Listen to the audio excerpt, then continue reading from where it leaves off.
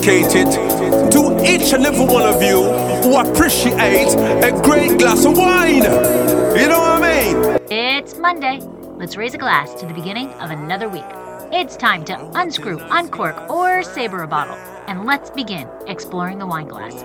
Today, we return to Winefabet Street, where the letter of the day is U for Uni Blanc. Uni Blanc is also known as Trebbiano, an Italian wine grape, and one of the most widely planted grape varieties in the world. Its high acidity makes it an important component of cognac. And I got to sit down with Eric Forget, cellar master, and Julien Botel, vineyard manager for Hein Cognac. Thank you to Hein Cognac for sponsoring this episode. Wine. Hey everybody, I'm Lori Budd, a UC Davis winemaking program, someday service, champagne specialist, and WSET Level 2 graduate. You can find Exploring the Wine Glass on all the socials, as well as your favorite podcast catchers. If you haven't subscribed yet, now's the perfect time to swipe, subscribe, rate, and review. I promise I'll never tell you what to drink, but I'll always share what's in my glass. No.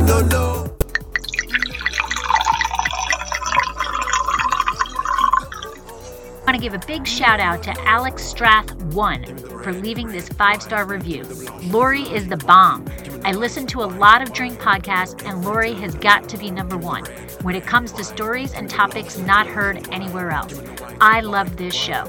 Thank you, Alex Strath 1, for listening and for leaving this fantastic review. This truly is the best way to show support for the podcast and to help other wine lovers find Exploring the Wine Glass.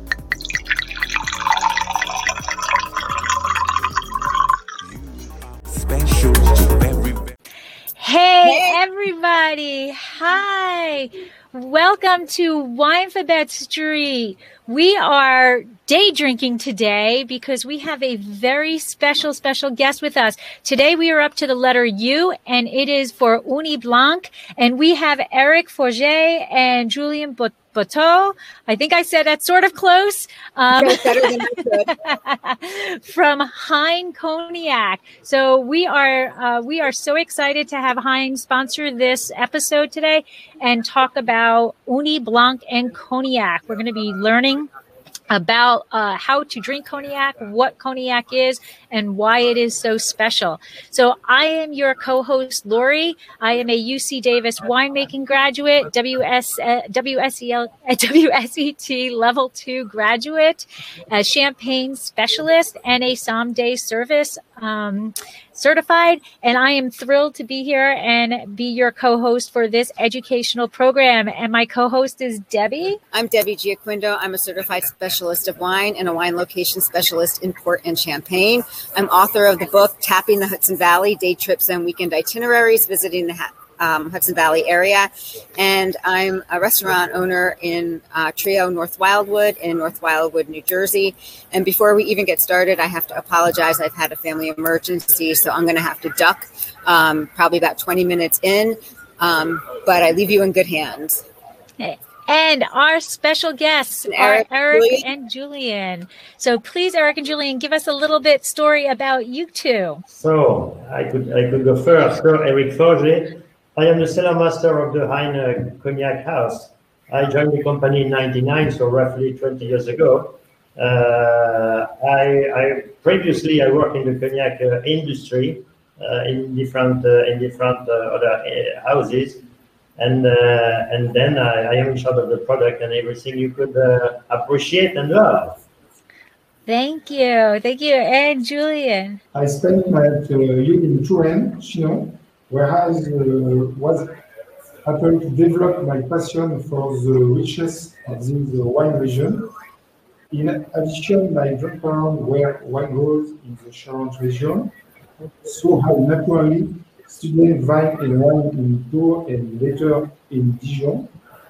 What internships in prestigious estate in Burgundy or the Medoc.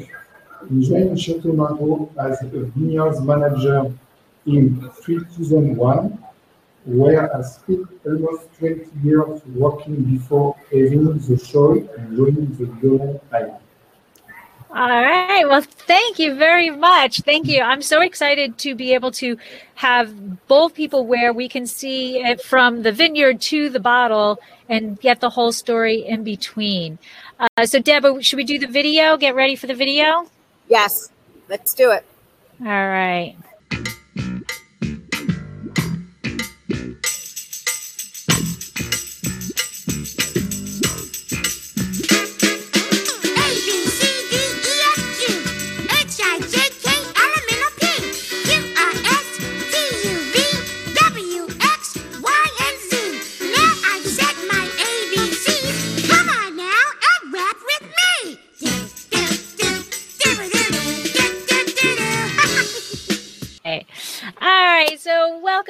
Welcome to Wine for Bet Street, where the letter of the day is U, and it is Uni Blanc, and we are being sponsored by Hein Cognac. So welcome. So Deb, why don't you get us started? Okay, we'll go dive right into the interview here. Welcome. Eric, you began working at Hein in 1999. That's a long time ago. What were you doing prior to that time? Before to join Hein, I worked in another small company called Hennessy. Small company. Small company. Yes, I was in charge of the supply for wine, for distillation, for all the products, and also the relationship between the house and the suppliers. And in '99 I joined Hein, but at that time. Hein was a daughter company of Hennessy, the reason why. Oh, I didn't know that. Wow. Okay. All right. And so were you always into cognac? Did you grow up drinking, learning about cognac and learning about it? Okay, just a couple of words about my background. So I am a native from the Cognac region. I born in Angoulême, very, very, very near, 30 kilometers from Jarnac or Cognac.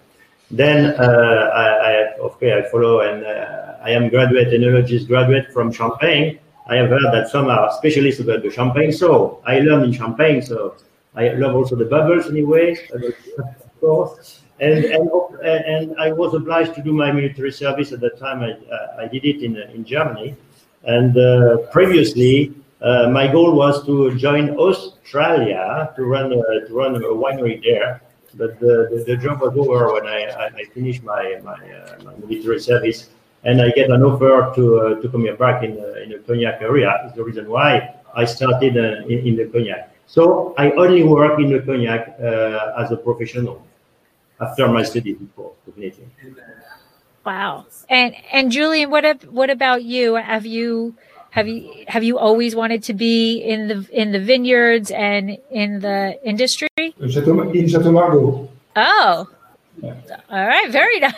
Very nice. Very nice. Deb. Yes, just a word to introduce about Julien. Julien previously to join Hein company, Hein House, was in charge of the vineyards of Chateau Margaux. So everybody knows. Oh, wow. Very high. Nice. Yeah, absolutely.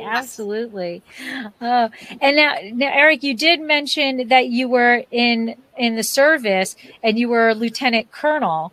So it's been quoted that you love the mentality where you know that some things are allowed and some things are forbidden, and you like order. So how does that play into being a cellar master at Cognac? Yes, it's a good question. I believe it's helped a lot because, of course, everybody knows that in the army, everything is more or less not all the time strict, but anyway, there are limits, and of course, you have orders. Some things are allowed, but that is very important. Is how you have to get the target. How you have to run your way. And I believe in a company, more or less, we do the same. Everybody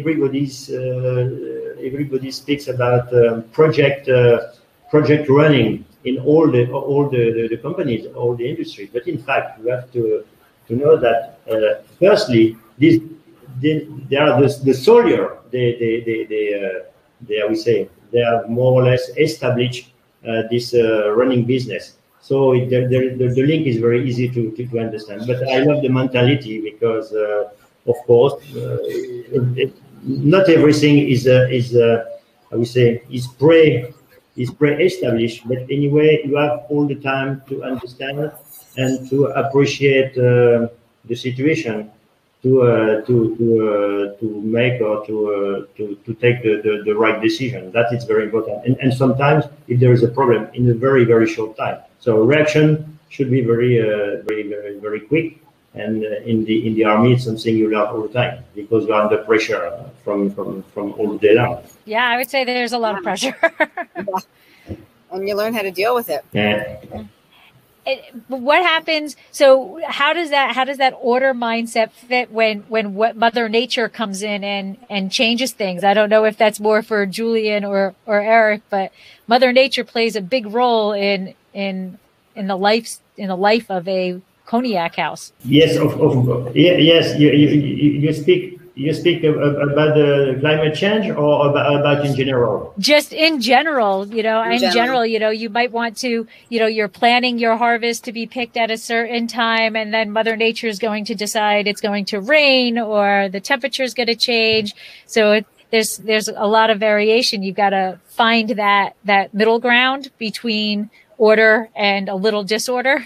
Yeah, but that's the nice thing. It's never pre-established. Of course, we have to follow the nature and the weather.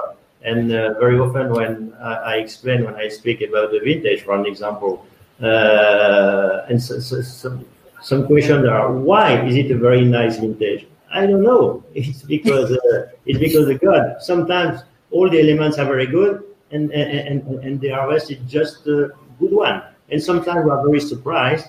It was a normal year. I'm speaking about the rain, the sun, and everything, temperature. And even if everything is just normal, the vintage could be great. So that's part of mystery. So, of course, we have to follow orders or lines, but sometimes we are also to play with the nature. So it's never fixed. So we have to play with, of course. I love it. Because, Eric, you were born in nearby, and I can't pronounce Angoulême. Yes. And you grew up so close to cognac. Was it always your goal to be a cellar master in cognac? No.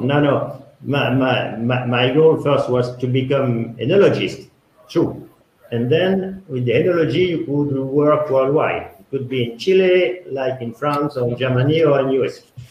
And then I was very interested, of course, to make something abroad, and it was Austria for me. So my goal wasn't to come back to get a job. The opportunity and the offer was that, okay, I become cellar master now in the cognac region. But at the beginning, it was to work in the wine industry or in the spirit industry. Yes, that's true. But to work in the cognac product, no, it's just by chance, more or less. Of course, I'm quite happy. There is no problem. My family is here, but it wasn't the goal when you are 23 or 24. You have only one idea in your head. It's to go somewhere and to travel. So my goal wasn't to come back. And now just for our listeners, and honestly for me also, because I will be the first to admit that I am very new to cognac. I think the only cognac I've actually had was in the WSET class. So can you just give us a little background on cognac, where it's located? Because cognac gets its name from the village that it is made. So can you give us a little bit background of where it is and a little bit of the history of that region? So where it is situated? It is situated in the west part of France, very near from the ocean, 60 kilometers, so for 35 miles more or less, so quite near, and 80 miles north from Bordeaux. So in the west part of France, very near from the sea and the beaches. Some people are interested to spend some nice time here. And the cognac itself, the name of the cognac, take the name of the main small town that we have here in the vineyards region. So the product take the name of the town.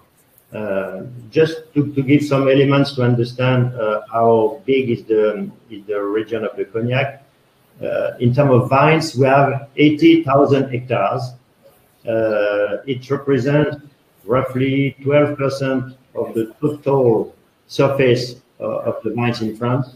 And to give an example, if I compare with the US, the surface represents 20% of the total American surface in terms of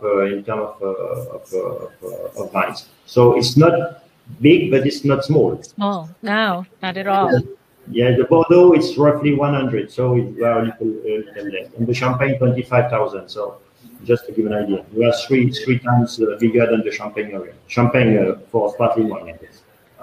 Okay. And like, when did cognac become like so recognized? Like I think you walk someplace, you walk into a restaurant, cognac is a well-known name. I'm not so sure people understand, really know that it's the region also, but it's got this high quality relationship to it. So when do you think that cognac started its rise?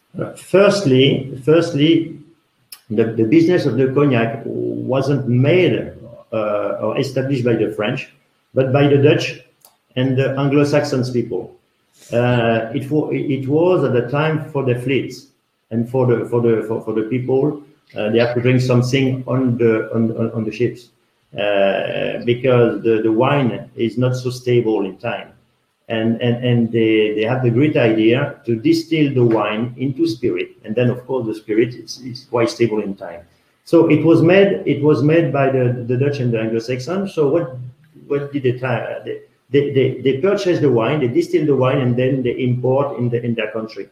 It's the reason why for decades or for centuries the British they store a lot of cognac in their warehouses, in their harbors like London, Bristol, or Glasgow. So that's the beginning of the history, and then year after year or decades after decades, the people, of course, they become more and more specialists and lovers about the cognac, and they have understood that the soils and the subsoil surrounded cognac are seen as the best because originally it was more on the coast near La Rochelle, west from here, and then the surface of the vineyards migrate to the east because the soil were better and better. And to be honest, since 1 century now, it's very well established, and the cognac, because the vines they are on the best soil, the quality improved a lot, and it's the reason why the cognac is very well known and very well appreciated as a very upscale legal product now. That is the story as a summary. And there's a lot of I'm asking, are there a lot of regulations that how a cognac is made? Do you have a regulating body that determines what can and cannot be called a cognac? Yes, it's a appellation, controlled appellation, like in some countries, but very, very, very, very, I would say, very often in France for many different products, for wine, of course, for champagne, the Burgundy or something. So the cognac is the same. So it means that the vines should be in a very strict area. So the surface is restricted. The vines, the varieties, they are defined. The most important is Uni Blanc. 98% of the surface, the rest is more or less for memory. So we have to distill. So we have vines, so you have understand where we are. So the limit they are fixed. Then we have wine by variety. So we do white wine, and the winemaking because it's a white wine, is more or less the same than worldwide. It's strictly the same. So we try to do our best to obtain the best wine to be distilled. Then the distillation is made in a Charente or special pot still. So we distill twice. It's a two-run distillation. And then we age in oak wood barrels. That it's very strict and clear. We only use oak wood for our barrels, and the aging must be in the cognac region.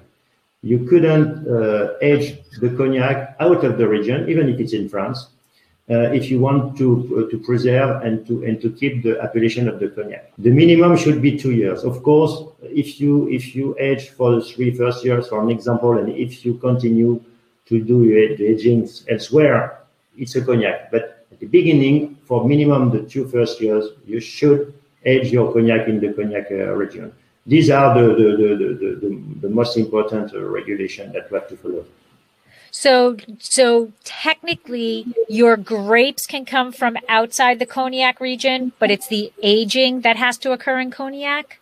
No, all the wines should come from the region cognac. Oh, okay. They should be distilled. They should stay. They should age here, and then you could send and to send somewhere, of course, definitely. But at the beginning, everything should come from here. Okay.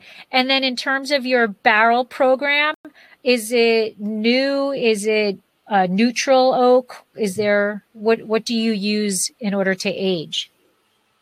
For in a large majority, and maybe more or less 100%, all the trees we select to make our barrels are for a large majority from France. In Western Europe, we have 2 different oak trees in terms of varieties. In America, there is another one. It's called the white oak.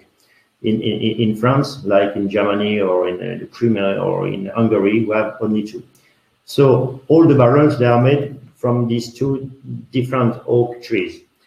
Then, of course, after when we have to form the barrel, when you have to burn the piece of wood, they are called the staves, to give the form. There is different, I would say, different ways. It depends on the style you want to give to your cognac. At Hain, because all the cognac Hain, they are very fine, very delicate, very soft, very supple. We don't chart a lot. The staves, we don't burn a lot.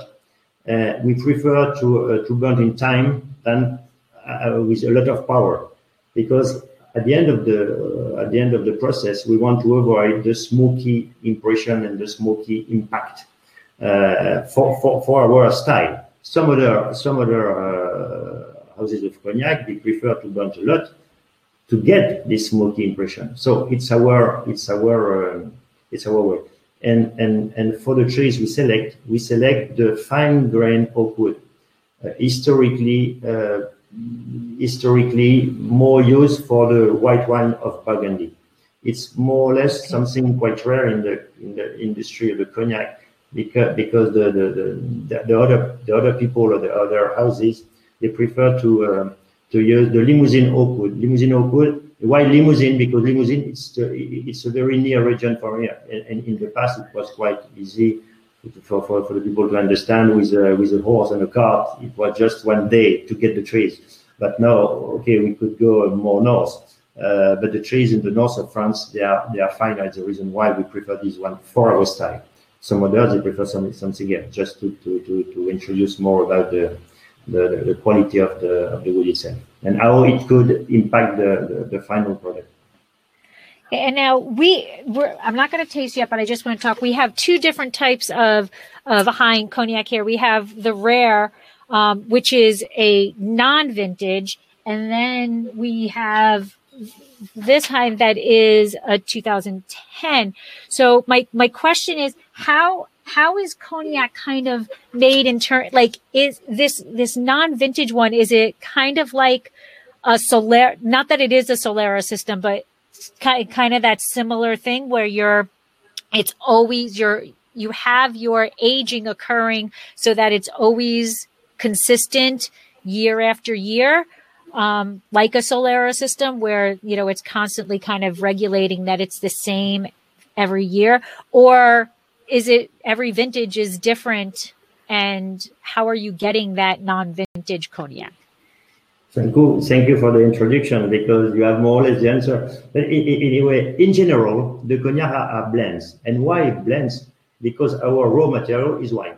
And everybody knows that in the world, everywhere, you have good years and sometimes poor years. Depends on the weather. And so it's up and down. If you want to maintain the quality and to maintain consistency in time, the best solution is to blend from different years, from different location, from different district, from different grapes sometimes. But anyway, the goal is to maintain consistency in taste. So the cognac for 99% are blends. It's a big parallel, and it's more or less the same than with the champagne. The champagne, they are blends. Brut, you have also vintages. In cognac, we do the same. If a year is very good, you could select the cognac from only 1 year. In that case, of course, you put the date and you have the vintage. But in a large majority, the cognac are blends. At Hine, we are known and very well recognized as maybe the most important vintage maker, and since decades and decades, because it's in our DNA, more or less. We are, at the beginning, we were English. Hine is not French, you could imagine. So the founder came from the Dorset in England. And our relationship with UK is very strong since a long time. And it just to tell that we age all time some cognac in UK. And the cognac we age, it was in the past, were vintages, so the best of the best and the best years. So we continue to do, and the good example is this domain. I will introduce it a little later on. But anyway, you could find some vintages, but in a large majority, we have blends. And the blends are under the three denominations that everybody knows, the VS, the VSOP, and XO. I could come back and explain more if you want. Just want to take a quick moment to ask a favor. Exploring the Wine Glass has been nominated for a podcast award, and I need your help to get to the finals. It will only take a couple of minutes, but every vote helps. The link to vote is in the show notes, along with instructions. I am in the arts category. You can also head to my Instagram feed to click the link in my bio and follow the directions in the comments of my feed. Thanks so much. Sláinte. So I want to go a little bit, since this is about the letter U, I want to bring in Ugni Blanc, which is the main grape that is used in cognac. So can you tell us a little bit about Ugni Blanc, like what the grape is like, how it grows? You know, every grape tends to have something that annoys the vineyard manager that they've got to really pay attention to, you know, Pinot, all of that stuff. So can you tell us a little about Ugni Blanc and, you know, what the grape gives you as it grows? Cognac is made from white grapes varieties whose maturity is characterized by a low concentration of sugar and a high acidity. Ugni Blanc is the most widespread, accounting for more than 98% of production. Colombar and Folle Blanche variety are also used. Medium-seasoned, thin-skinned root variety, adapted perfectly to American rootstock, which date back to the Phylloxera era. The very pronounced acidity naturally ensure the preservation in the future wine, but also, above all, the quality of the future product. The low sugar content results in a wine which low alcohol content and allows optimum concentration of aromatic substance after the double distillation stage. A very, very resistant variety to root. Okay, and so is there, how Pinot, it's a temperamental grape, people always say, or, Cab Franc, we want it's an earlier ripener compared to, the Cabernet Sauvignon. Does it have anything that you need to pay attention to that you're concerned in the vineyard? Like, is it mildew prone? Is it, anything like that? Or is it just a great grape to be dealing with? The most important thing, and Julien introduced it, it's very resistant to rot. Oh, okay. Resistant to rot. Okay. I mentioned that we are quite near from the ocean. So it means that we have a lot of clouds, they come from the ocean. It means a lot of rain. Rain, moisture. Rain, mushrooms. Rain, disease, mildew and oidium. So that is the most important thing we want to avoid. And it's very resistant to rot because Uni Blanc, it's a variety which comes from Italy. The cousin of the Uni Blanc is Trebbiano Toscano. Oh, okay. So it comes from the Toscano first. So you could imagine it's more in the south. So the maturity here is less than there in the south. So it's the reason why Julien said that it's quite acid and with low level of sugar. But it's that we need to make the best cognac because too much sugar means less acidity, and the acidity it's part of the esters, and the esters at the end of the day is the bouquet. So it's the reason why the Uni Blanc is very well dedicated variety to make cognac. That is the history. But that is the truth. That is the truth. And being so close to the water, you have that coastal influence. Do you have the fog that sets down? No fog. We don't have fog, but we have a lot of rain. Not so much, but anyway, enough.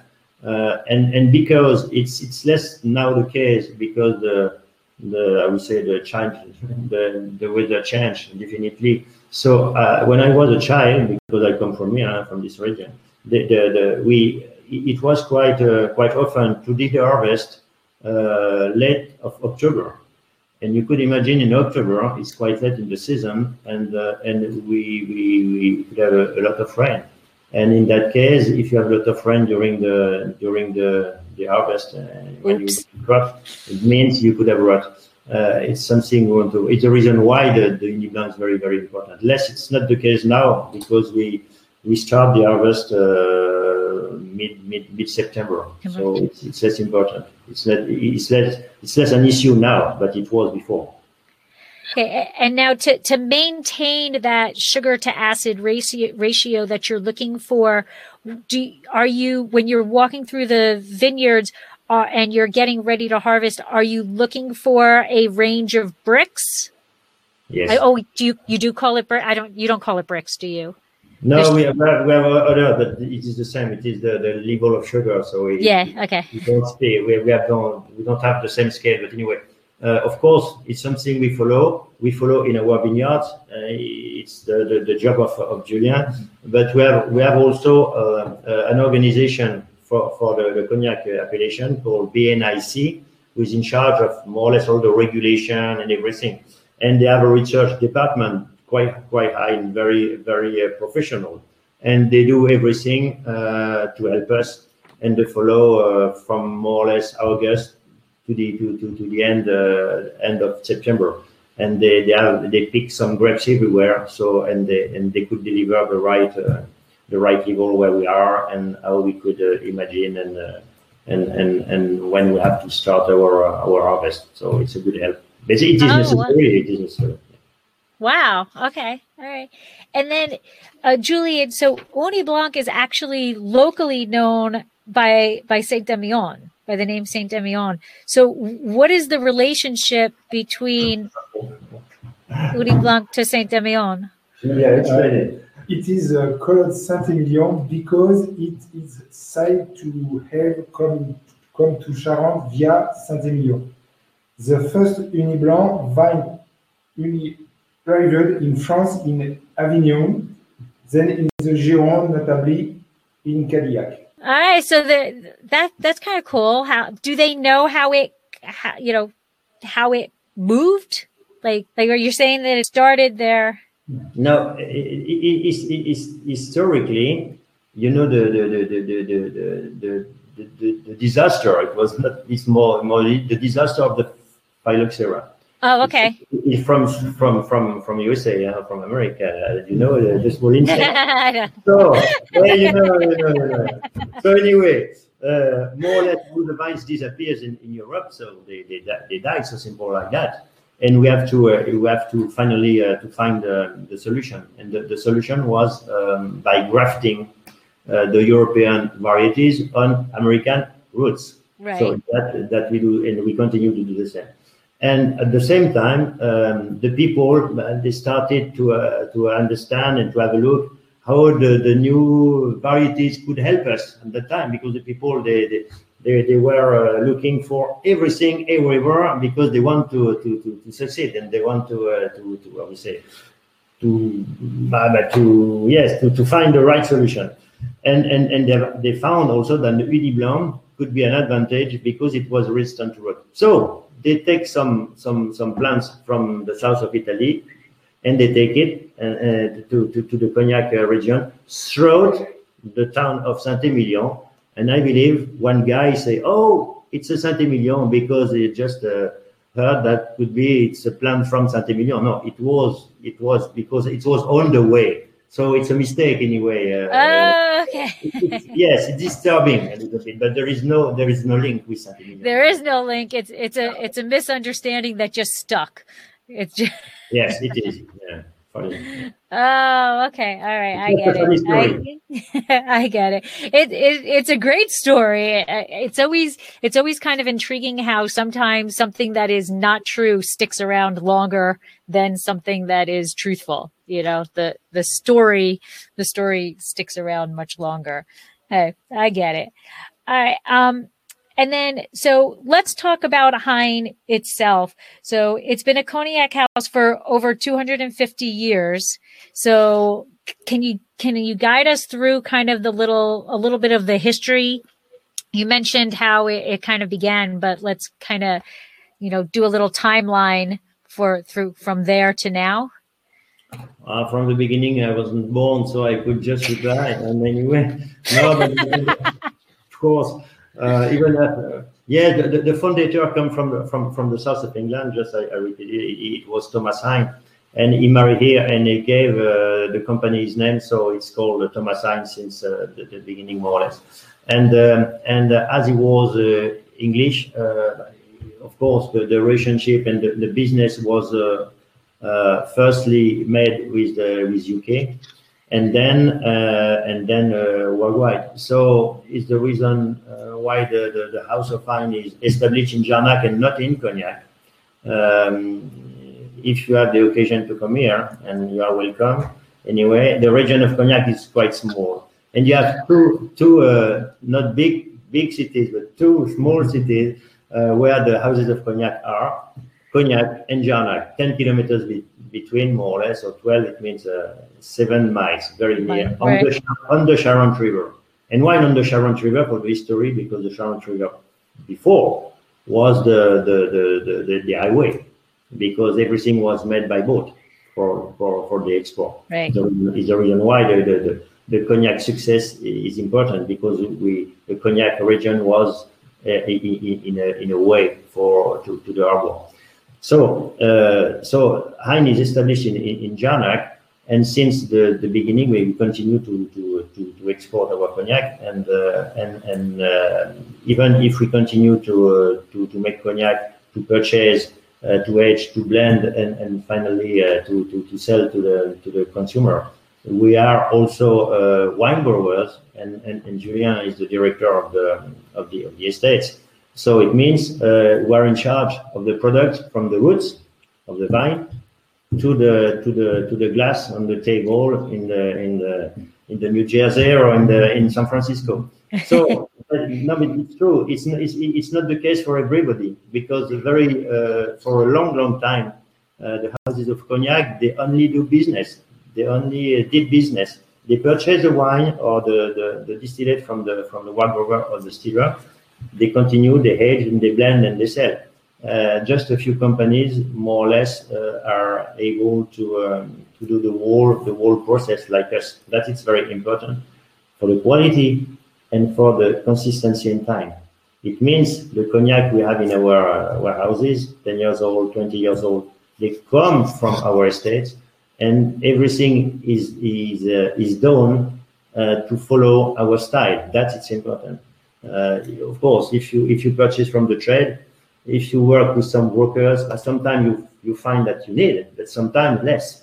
So it could be difficult for the cellar master. Of course, it's the job, so you're in charge of it in a way. You have to cook it, but it's less easy if you start to elaborate your quality first in line with your quality or quality policy. That's we do at time. And the style of wine was established a long time ago. Wine in the cognac approach is maybe the most floral, the finest, the most delicate, the very soft, very velvet product. It's totally true. And if you have a look, something we could discover after, if you have a look about our cognac, they are quite pale, they are not so dark. So it means what? There is less wood. The wood is very important for the aging.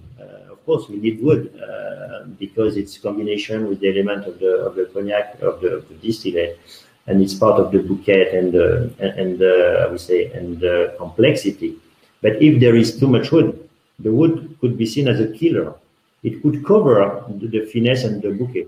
So at times, as we want to preserve the richness and the delicacy, because we only work with the Champagne 2 district, the best, and because from these 2 districts, the cognac, the wine are the best in terms of richness of aromas, we don't want to cover these aromas. So it's the reason why we reduce the quantity of wood, just that we need to maintain balance.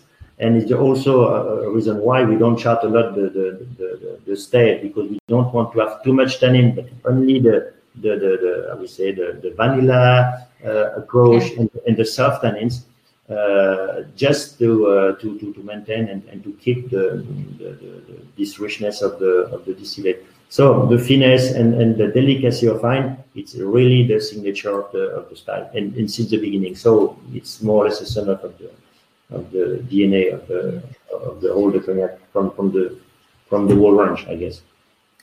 So now you mentioned that you distill it twice, right? And is it pot belly still? What is there a specific? It's a pot belly still that you have to use, correct? It's a copper still. It's copper still, okay. Okay, to distill worldwide, there are 2 different types. We have quite small still with like an onion style, or something round, more or less. Or you have a column. Right. A column for the rum, for the whiskeys, for the grain whiskey. The same for the gasoline, if you want, more or less. Just a selection of different. No, it's true. Right. And for the cognac, we only use this copper still made in this form of onion.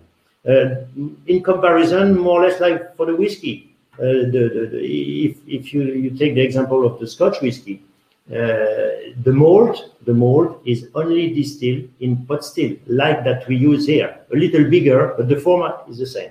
Otherwise, if you have a blend whiskey could be malt plus grain whiskey, and the grain is distilled in a column. In cognac, everything is done, everything is distilled in a pot still, and we distill twice, like for the malt, the same, because after the first run, you are not able to get a quite high level of ABV. Okay, so when you harvest the Ony Blanc, when you harvest the fruit, you allow it to finish fermenting, or are you stopping fermenting before distilling? We finish. It is fully fermented. And Yeah. then are you distilling immediately after fermentation, or is it waiting? Are you holding it for a while and aging it for a while and then distilling? No, we could start the day after. Okay. It's not so evident technically, but in general, we wait 1 or 2 weeks and we start. Okay. And we stop at the end of March by the law. That's I would say, a regulation. It's not because it's not possible to distill after, but it's to preserve the quality of the wine. Because in the wine we use in the cognac region, we don't add any sulfites. Because the sulfite during the distillation process makes very, very, I would say, difficult and bad taste.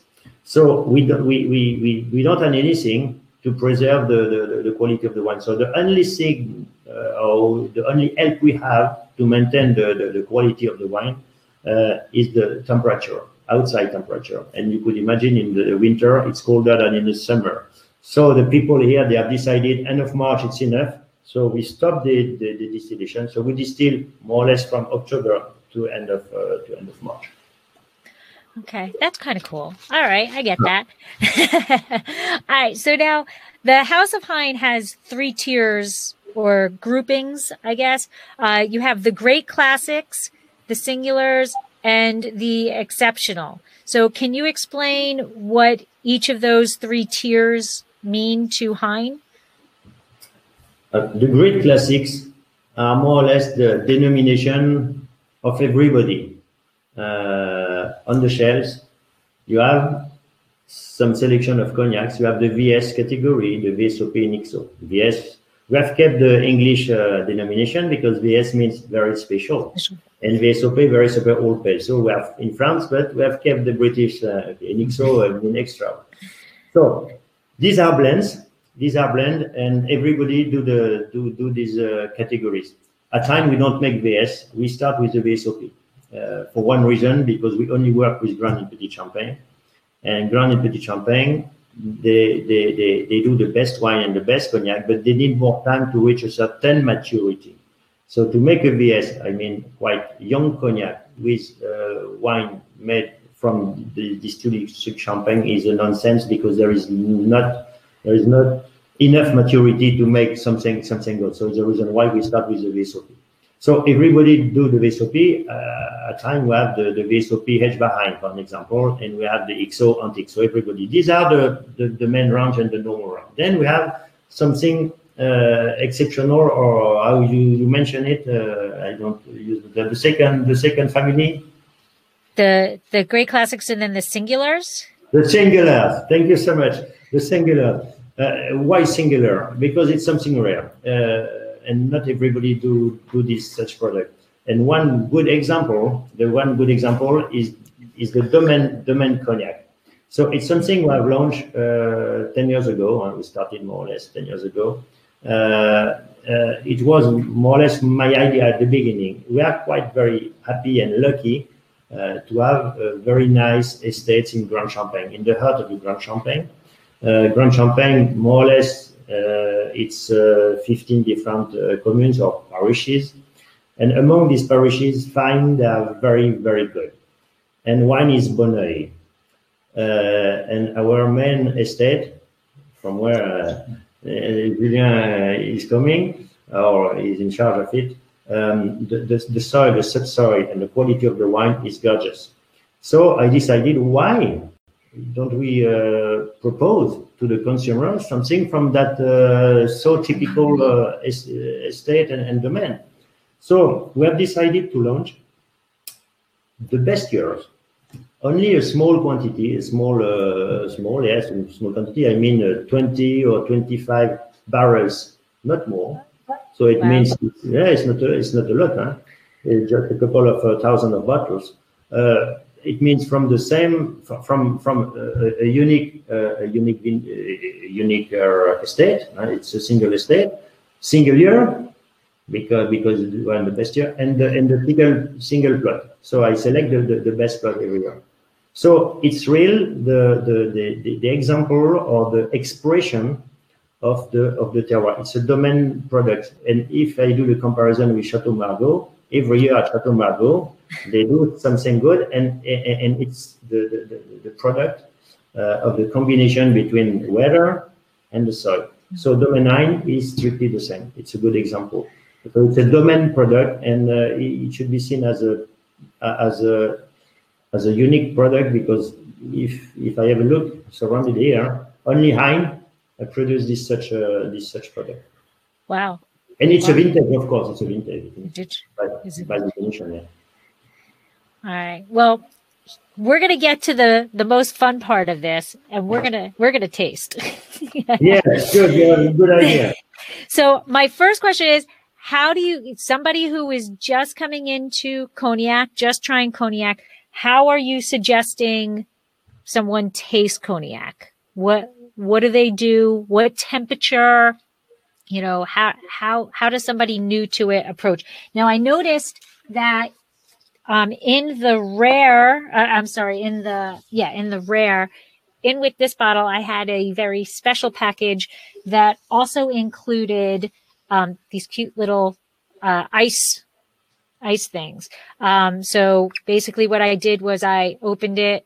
I saw there was an H for the Hein, and then you filled it, and then I froze it. So I have ice cubes here. So do you typically drink cognac over ice cubes? It depends. It depends. Okay. It's a very good question. The question was, how do you prefer to taste it? It depends if you want to taste it, if you want to drink it first. Okay. It's not the same. No, it's a joke. No, I get it, because you can either drink wine, or you can sip wine, or you can drink wine. So I get it. I'm right there with you. The same for the opinion. No, it depends. If you want to drink it neat, the glass shape is very important. The best, if you drink it neat. Okay. The best is the okay, or the port wine glass, or the wine glass. Okay. Not the flute of the champagne, definitely. Right. If you drink it neat, then if you want to drink it because it's very warm and it's very hot outside, and you are in New Orleans and you have to drink it. So if you put an ice cube, of course, your glass is totally good. It's gorgeous and the right one. If you drink the cognac aged behind, and if you make a cocktail or a long drink, of course, take a bowler, take a very tall glass. There is no problem. But if you want to drink the cognac neat, and if it's a very old cognac, from the very rare cognac, aged more than 50 years, something like that, and the price is very high, of course, you don't put any we say, Coke or juice in it. So you drink it like to taste it. That's true. So in that case, the glass is very, very important to, I would say, to make the best. But otherwise, if you have an ice cube, and something I do in the summer, right?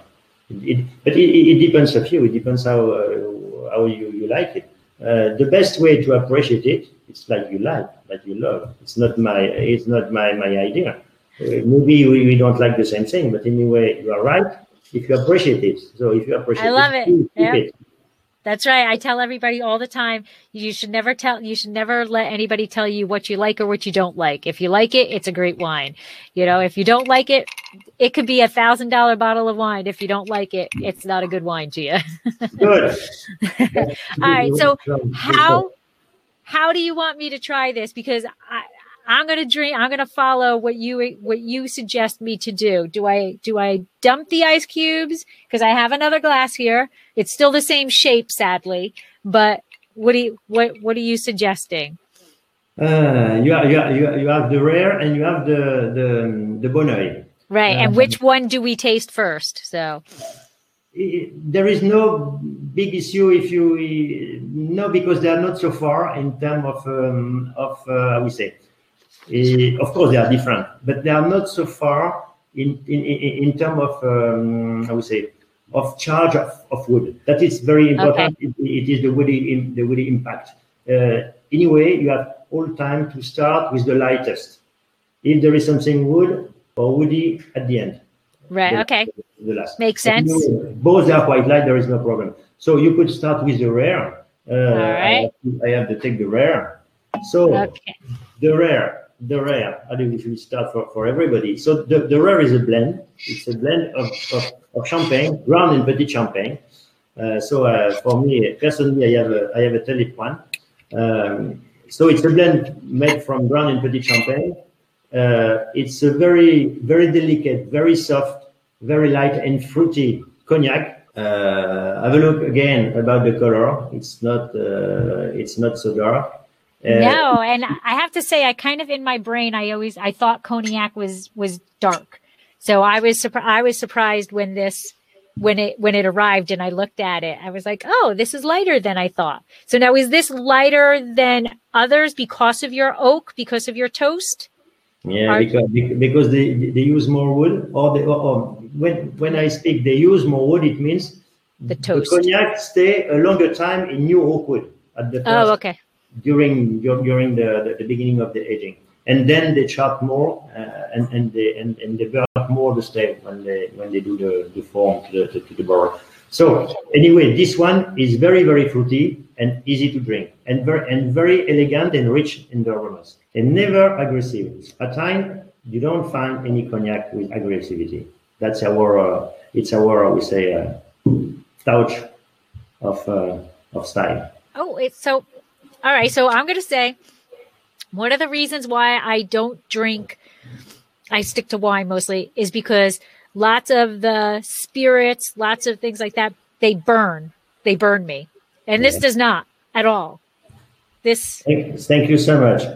It's our goal. It's that I try to make all the time, because very often a lot of people, and first the female, they say, I don't drink cognac because it's very harsh, it's very aggressive, it burns. At times, no. There is one reason also. It's because when we distill our wines, with the lees. The lees are the dead yeast and some element from the grapes and from the interior of the grapes. And these two elements, they give I would say they give some softness. And they deliver an impression of something, I would say, buttery or creamy. And it makes the cognac easy to drink. And just a few ounces of cognac they distill with the lees because it's more complicated. It could be dangerous anyway. But at times, it's something we do. And for that goal.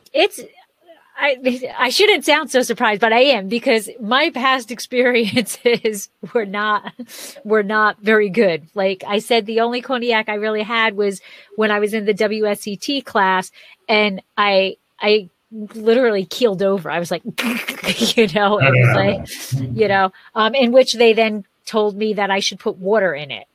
That was what I should do. And I questioned that, because if the cognac house wanted me to put water in it, there would be a process to not have, you know what I'm saying? I don't think the cognac house would want you to dilute their cognac. That's, this is really lovely. It's so, the aromas, it's kind of there's like a spiced orange. Orange, very common in the high-end products. I believe it's our proper process, and more for the cognac we continue to age in England because the conditions are totally different there. It's colder, and so, but the orange impression, the citrusy impression, is very present. Yeah, very, very often. It's totally true.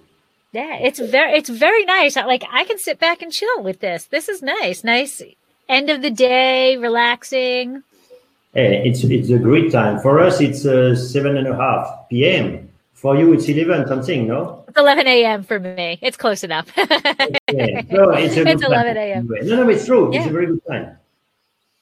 All right. This is really, really, I have to tell you, I'll be honest. I was a little worried because of my reaction in the WSET class. I was like, okay, poker face. If it's not going to be, if it's going to burn me, poker face. But it really is. It's gentle, but it's so powerful in flavor, but gentle in that burning sensation in the, I don't know if that's making sense. It's because it's very. I agree. Next time you could do the presentation because you have the right words to describe it. No, yeah, it's totally true. It's that it's how we describe the cognac line. But it's not just describing; it's also something you could, I would say, something you could appreciate and understand when you taste it. Yes, so, absolutely.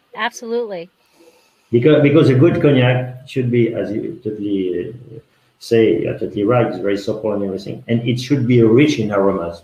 Because so many cognac, because they are too woody, they have one impression. They have the wood, and beside they have the wood and the wood and the wood. So they are mono, it's true, mono taste or mono. So at time it's an explosion. It's like a bouquet of aromas. Because we have at the beginning, of course, definitely throughout the raw material, and because we keep them, these aromas. We never cover them with the wood. No. Never. All right, let's move on to the second. Yes. So now this is a 2010. Yes. And it's pretty cool because it's got what bottle number it is. So my bottle is 108 out of only 450 bottles. So first of all, thank you. If you only have 450 bottles of this, thank you so much for sharing it with me. And now, so it was bottled in 2020. So it was bottled July 21st, 2020. And then it also has a cask number on it. It says 18 out of 18. So can you explain? Just to sum up, the Bonneuil is not easy to tell in English. I know Bonneuil means good eye because the where we are situated there is an overview and it's very nice. So it means Bonneuil, good eye, so nice overview. So that's the meaning first. Okay. So we elaborate and we launch onto the market this special product only the best years. So 09 we don't have because we don't make it because it wasn't so good. 11 the same.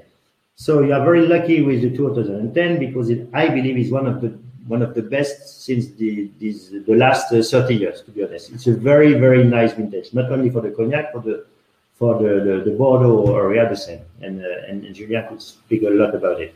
So only the best years, and I select from the best plot of the estate after the winemaking, of course, and after the distillation because we distill batch by batch, and I select the best, and from this best I select 20 or 25, not more, cask. They are aged in a separate cellars, not warehouse because smaller is a cellar on the estate, strictly on the estate. And after 8-9 years, we finalize the cognac and we start to sell it. And when I speak about this cognac, it's totally pure cognac. The only thing we had in this cognac is just water to reduce the ABV. That's it. There is no addition of nothing. So it's real the truth of the cognac. And this cognac is called as a professional eau de vie brut.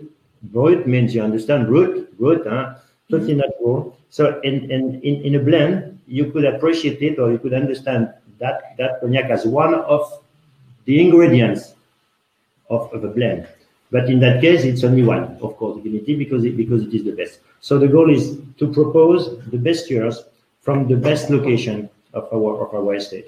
So we started with 2005, we have the 6, the 8, but you don't have the 7 because that's a good, the 9, and the next will be 2012. Oh, okay. And not 11. So, and we want really to propose that I explained it before. So I mean the expression of the combination between weather and soil. That's it. And of course, for the rest, we try to do our best. And again, have a look about the color. It's very pale. Yes, we have to open it first. Yes. Oh, it's lighter. It's even lighter than the rare. Yes, it's extra made. It's extra made because more than for the other cognac of the range, we want to preserve the richness of the aromas. And the more you have the wood, the less you have the I would say the less you have the explosion of the aromas because the wood could cover a little bit. So the reason why it's very pale in wood, because they stay just instead of 8 to 9 months in new oak wood, only 5 months. Yes, because we need the wood, but not so much, because we want really to preserve this fruitiness, this floral hint. See, now I still get orange, but it's a different orange. It's I still get orange, but the first one kind of had like a little spice to that orange, and this does not. This is more citrus, or citrus with that orange. Personally, I found a little bit melon. Oh, oh wow, that's a whole different wine cognac. It's that the palate is, and this to me is higher acid. My tongue is really salivating more on this one than on the rare.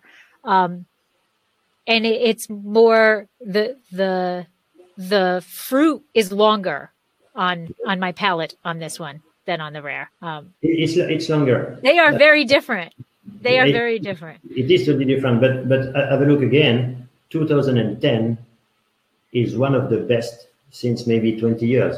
It's a great year. So it's a very good vintage. Some others you could have less concentration in aromas, but this one particularly is a very good cognac because it was a good wine, a good year. So you are quite lucky to have the occasion to taste together, even if we are quite far away anyway. Yes, we'll toast far away. Yeah. Well, I am honored that like I said, 450 bottles, and I am getting to taste it. And this is incredible. This is really. And to be able to taste the difference between the two is quite an experience. Being able to tell that difference. It is the true cognac. Okay. It is a natural cognac. The cognac should be like that. If it's very dark, if it's very woody, sometimes it's too much, and it's a shame really. If you have something very expressive with a lot of different hints or flavors, and if at the end of the process, if you cover them, so we don't want to cover them. Is the reason why we had less wood, or we manage our aging with less wood to preserve this fruitiness and richness and cheers and. Okay, so I'm going to ask a question, and you don't have to answer it, but. So in the United States, we have some wine that is maybe not so great of quality, that the wineries try to hide the lack of quality by increasing that oak, by, changing what you're looking at. Do you know what I'm trying to say? So you don't have to answer it if you don't want to. But do you think that occurs in some cognac houses, that they might not have the quality that you have? That do I have to reply? No, you don't. No, you don't. As I said, you do not. But I can. When you have quality grapes, when you have a quality product, you don't want it to hide behind a winemaker's. What the winemaker does. What are the biggest things, Julian, right? The wine is made in the vineyard, right? That's where it starts. And if it's done correctly in the vineyard, then the winemaker or the cellar master's job is a lot easier. It's when they've got to start doing ducks and weaves to try to do something else to make it a better wine, right? We want less manipulation to have that. So, but no, you don't need to answer it. I just thought I'd throw that. Yeah, right. I mean, yes, you are totally right, and we're on the same line. You could be, I could agree more. It's also a teamwork. Julien is in charge of the vines. Of course, he should make the best grapes in a good shape, because they are good terroir. So anyway, if the shape of the grapes are very high, we make very good wines. We have to, we don't have to make mistakes. And then we have to do our best during the distillation, in the aging, and at the end, if you have everything from the beginning, and if you don't make any mistakes, you shouldn't. You are able to make the best product. Definitely, it's that we try to do. And I am quite happy if you have discovered something I would say special anyway, but very good, and how the cognac could be. Well, I'm impressed. It is beautiful, and the difference between the two, it makes the experience even better to know to have been able to taste them both. There is a difference. This to me has more fruit forwardness to it than the rare. And the acid is higher, the salivation, that acid level is higher. But and like I said, the rare is delicate but powerful at the same time in the most perfect ways. Yeah. And as it's a blend, it means we have so many different things. Of course, it's more complex at the end. In that one, it's a unique product. It's only one batch. In that one, 20 or 25 different batches. So they are picked and selected for their proper qualities. And of course, they are rich at the end. Even if it's the best year, it's unique. But it's very sharp, and it could be a little more salty and so. But the nose is gorgeous. Yes, gorgeous. Gorgeous is a perfect descriptor of it. So I have one more question in terms of, because the Cognac region, and you had mentioned it's called Champagne, but my question, I guess, is Champagne is so specific of, what Champagne regulates, right? They have the riots, they have all of that to keep their name Champagne. How are you allowed to put Champagne on it? It's a long history. The roots of the name Champagne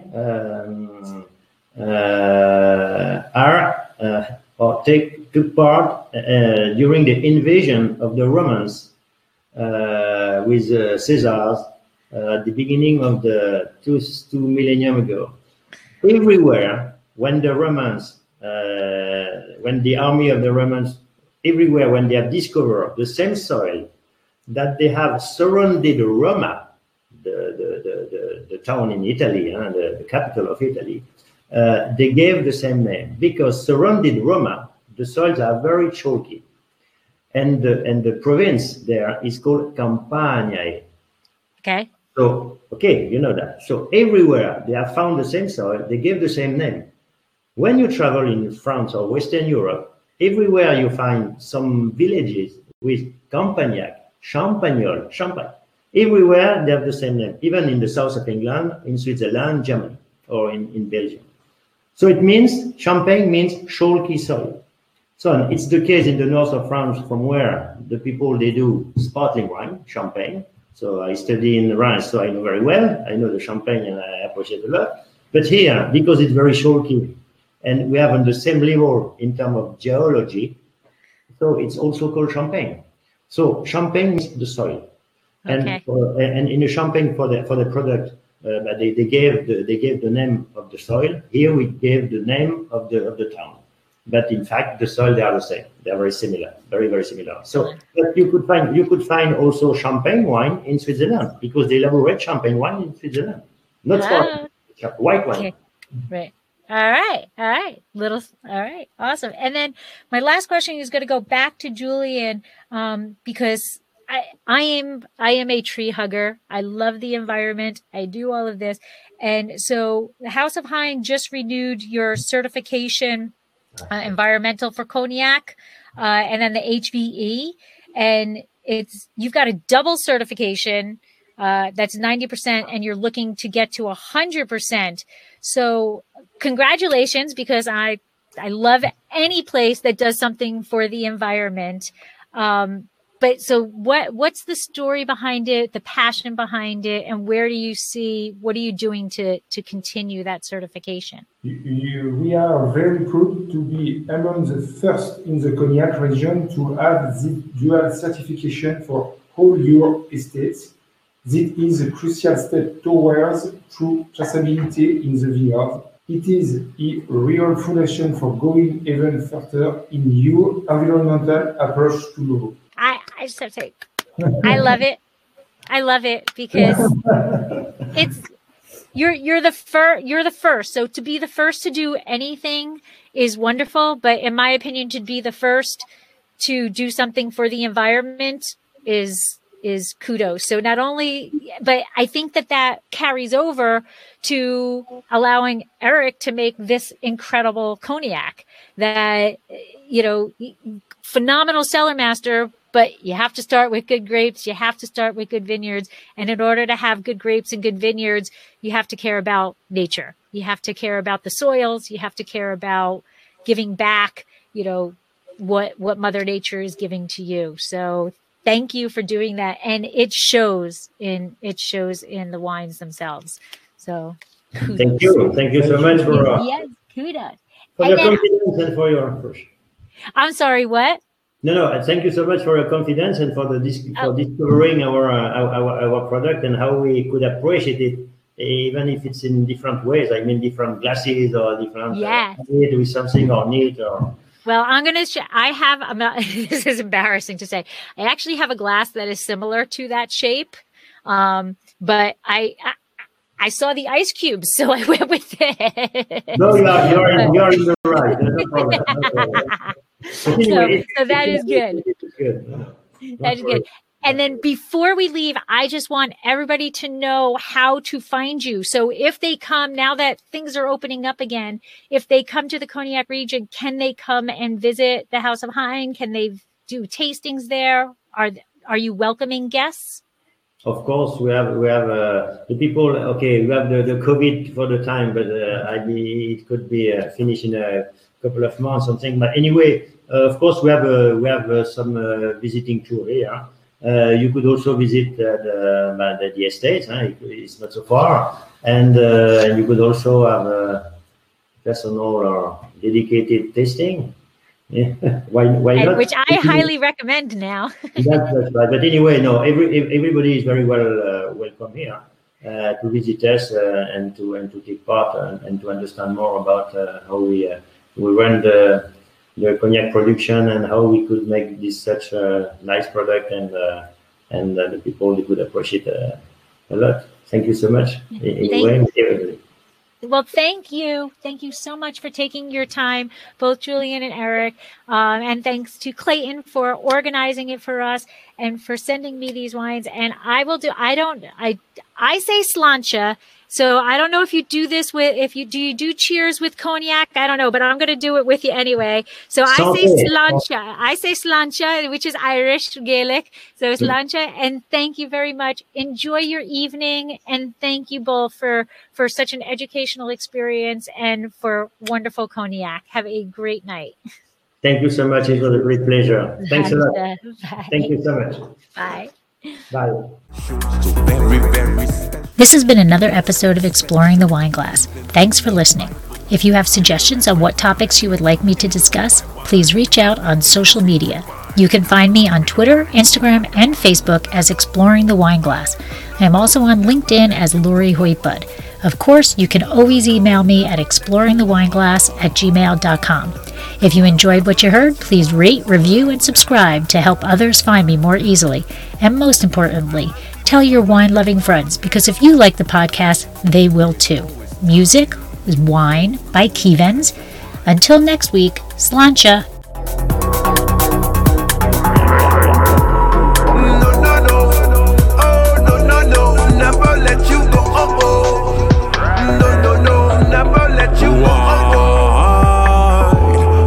A nice glass right now.